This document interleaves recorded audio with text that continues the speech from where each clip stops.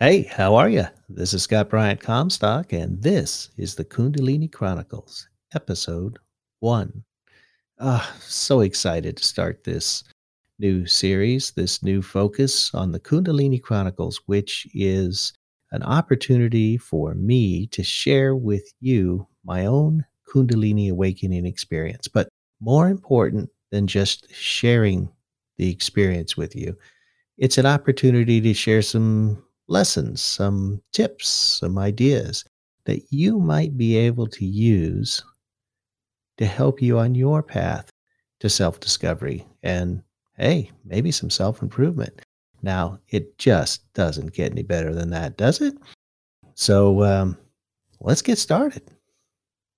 I'm in a class right now. It's a 3 session series with Philip McKernan, who is an international inspirational speaker, coach, I don't know, guru. The way I think of him, he's from Ireland. He looks and sounds like Liam Neeson. So yeah, flutter, flutter, heart, heart, right there, right? And it's hosted by Ronsley Vaz of the Amplify Agency, and two amazing individuals. And the title of the course that I'm taking is Your Last Podcast. And the whole premise of this 3 sessions, and I'm going into the third session this afternoon, the whole premise is if you were giving your last podcast, producing your last podcast, what would you say and why? Oh, deep, huh? So I've been thinking about this, and in about an hour and a half, I'm going to be in a session where I'm going to be talking about my answer to that question. It's my last podcast. So, folks, even though really this is not the last podcast of The Optimistic Advocate, oh, no, no, no. But if it was, here's what I would talk about. And the heck with here's what I talk about. I think I'll just talk about it. And I got to tell you, I'm going to take a little gulp because those of you who know me, you're going to go, what in the world has happened to Scott? But I'm going to talk about my awakening. Now, I don't know how many of you are familiar with the term awakening, spiritual awakening, Kundalini awakening, which is what I've experienced. And it's been almost a year. Actually, it's been just about a year, right? Just about a year ago, I had a full blown Kundalini awakening that is still with me. All right, hang tight. Don't click off just yet. Let me tell you what happened. And by the way, I'm not like a guru expert, right? I didn't even know the language before last year. I got thrown off a horse when I was about 23. I was just newly married, and my wife and I had moved out to North Carolina. Wait a minute, I couldn't have been 23. Probably more like 26, something like that. Anyway, I was a youngin'. And I got thrown off a horse, right? Hurt my back really, really bad. Didn't break anything, so that was good. But ever since then, I will have these back flare ups. And last year, I've been going to Thai massage, which was great, but it wasn't really solving it. And I wanted to get a massage therapist a little closer to me. And I found a massage therapist who also did cranial sacral therapy, CST. I had no idea what CST was. I didn't care. I just wanted a reputable massage therapist. And she was great. And she started doing cranial sacral therapy.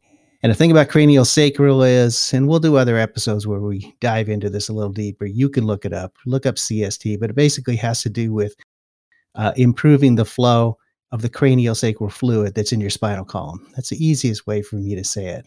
One of the byproducts that can happen to people doing cranial sacral therapy is that you can have an incredible release within your body.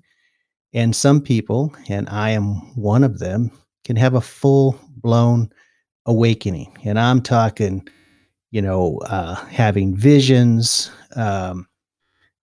incredible experiences that transported me from my physical body basically into the universe. I probably don't have the best language to describe that. So I started having these experiences with the cranial sacral massage therapist. And she says at one point, because it was getting really intense. I mean, I am talking about not only seeing pulsating lights, but feeling this incredible energy flow coursing through my body out of the top of my head, and I couldn't explain it. And she said, this is kind of getting out of my area of expertise too. I'm going to recommend that you go see someone who's well versed in this. And I went to, I kind of know what to call him. Kundalini teacher. I'm not sure. Guru. He's not guru. His name's Tom Thompson, and he has been doing this work, living this life of being in touch with universal spirit since he was like 15 years old. I think he's a little older than me. I'm 64, so I think he's a little bit older than me now. But anyway, a lot of street cred, great guy, not trying to sell anything. He's just really committed to sharing the message of meditation and Kundalini really to anyone and everyone. I've got a link to his organization in the show notes. You're welcome to take a look at it. And anyway, I go see Tom. I'm trying to figure out what in the heck is going on. And Tom really helped me through a process of understanding what was happening, not only physically, mentally, but maybe most important, spiritually. And the piece I'm going to touch on today in just this short segment is the sound in my head, the sound between my ears.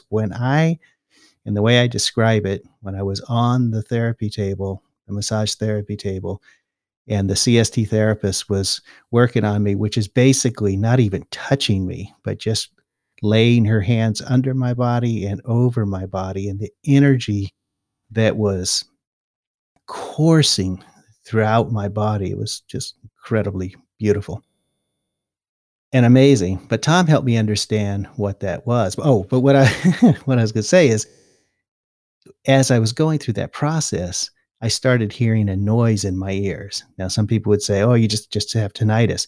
Not tinnitus.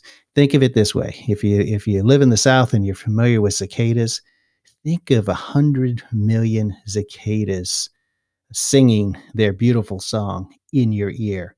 Think of standing on the shoreline at the bottom of Niagara Falls as the water is rushing. That rushing, roaring sound. When I cracked open, that sound became so strong, and it has never stopped. For the last year, I have this symphony in my head that is louder than a jet engine. Yet here's the kicker: it doesn't bother me. In fact, it's beautiful. In fact, it's soothing. I can hear other people have conversation. It doesn't drown it out, but it is so intensely loud. And that's the universe, guys. That's the universe, which of course is me. I am the universe. The universe is me. The universe is you. And it has really shaken in a good way my fundamental understanding of who I am and who we are and what I'm doing on this planet. Okay, this is probably now where you get out the tambourine and start singing and dancing and doing woo woo stuff. But I'm just telling you what it is. I'm just telling you what it is. So I call it the river. And when I meditate now, and I do meditate now, when I do my deep meditations, I get right into the river. And the way I look at the river is that it is what's next when I leave this earth, and it's what's now. And that's why I want to share the story of my awakening as my last podcast. Because if this was my last podcast, I would want my kids to know, I'd want my wife to know, I'd want my friends to know it's going to be all right. It's going to be absolutely all right. The gift of awakening for me is that it has given me the opportunity to embrace the universe that's always been in me, but my ego, right? that thing that tries to put thing in boxes, keeps it at bay as best it can. And I'm not there yet, folks. It's not like I'm self-actualized or anything. I wanna be real clear. I'm a mess. I am clearly a work in project, but what I wanna share with you in this last podcast is I'm gonna read you a poem, and one of the things I've decided that I'm gonna start doing in the daily drop is read my poetry, which most of you probably don't even know I write. I didn't start writing my poetry until I had my awakening. So this is fresh, this is new. But here's the thing about the poetry, right? I don't know what I'm going to write. The river is raging in my head. The cicadas are singing. The falls are roaring. And I take a pen and a blank sheet of paper, and it just happens. I can't explain it. I'm not constructing sentences. I'm not constructing thoughts. I don't know what's going to come, but what comes is right. Yeah, that's the only way I can say it. So for today, here's my poem. I'm going to read you this poem, and then I have a request of you, and then we'll wrap it up, and then we'll see you tomorrow. Poem's called The River. And of course, I titled it after I wrote it. And I wrote this on February 15th, 2020. It's right before all heck really broke loose with the pandemic. But this is about me sharing, and I shared this with my meditation group. This is me trying to articulate in a way that doesn't do justice to it what my awakening has been like and what the river is like that flows in my head. So here we go. The river, pulsing, breathing, flexing, moving, still, flat, round, all encompassing, distant and close. The river is the pulse of all these things. The river is the pulse of the universe. It is my pulse. It's your pulse. It's a pulse and it's not a pulse. The river is me. A billion, no, billions of cicadas reminding me of life, of being in the present. The river soothes. The river asks for nothing. The river flows steady and warm. Yeah, not warm, not cold, just is. The river is comforting without expectation, without demand. The river breathes. The river laughs kindly at my hesitation to dive in, to immerse myself. The river is in no hurry. It waits for me with patience. The river teases me by reminding me that the river is me, is us, is everything. The river beckons me with its song, a beautiful, peaceful, steady pulse that is life, that is death, that shows no favorites, has no use for the concept of other, only the concept of one. I am one. We are one. This room is one. The earth, planets, all that we know in this physical plane is part of one. The river flows with my life force.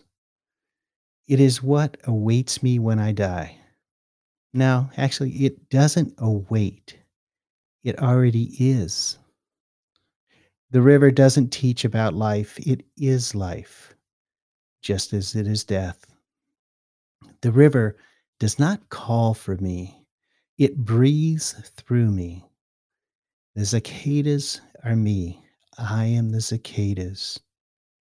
We are the cicadas. We are the river. The river is the universe. The universe is me. So there you go, folks. The river. Hey, now. So here's what I'd like you to do. If this touched you in any way, let me know.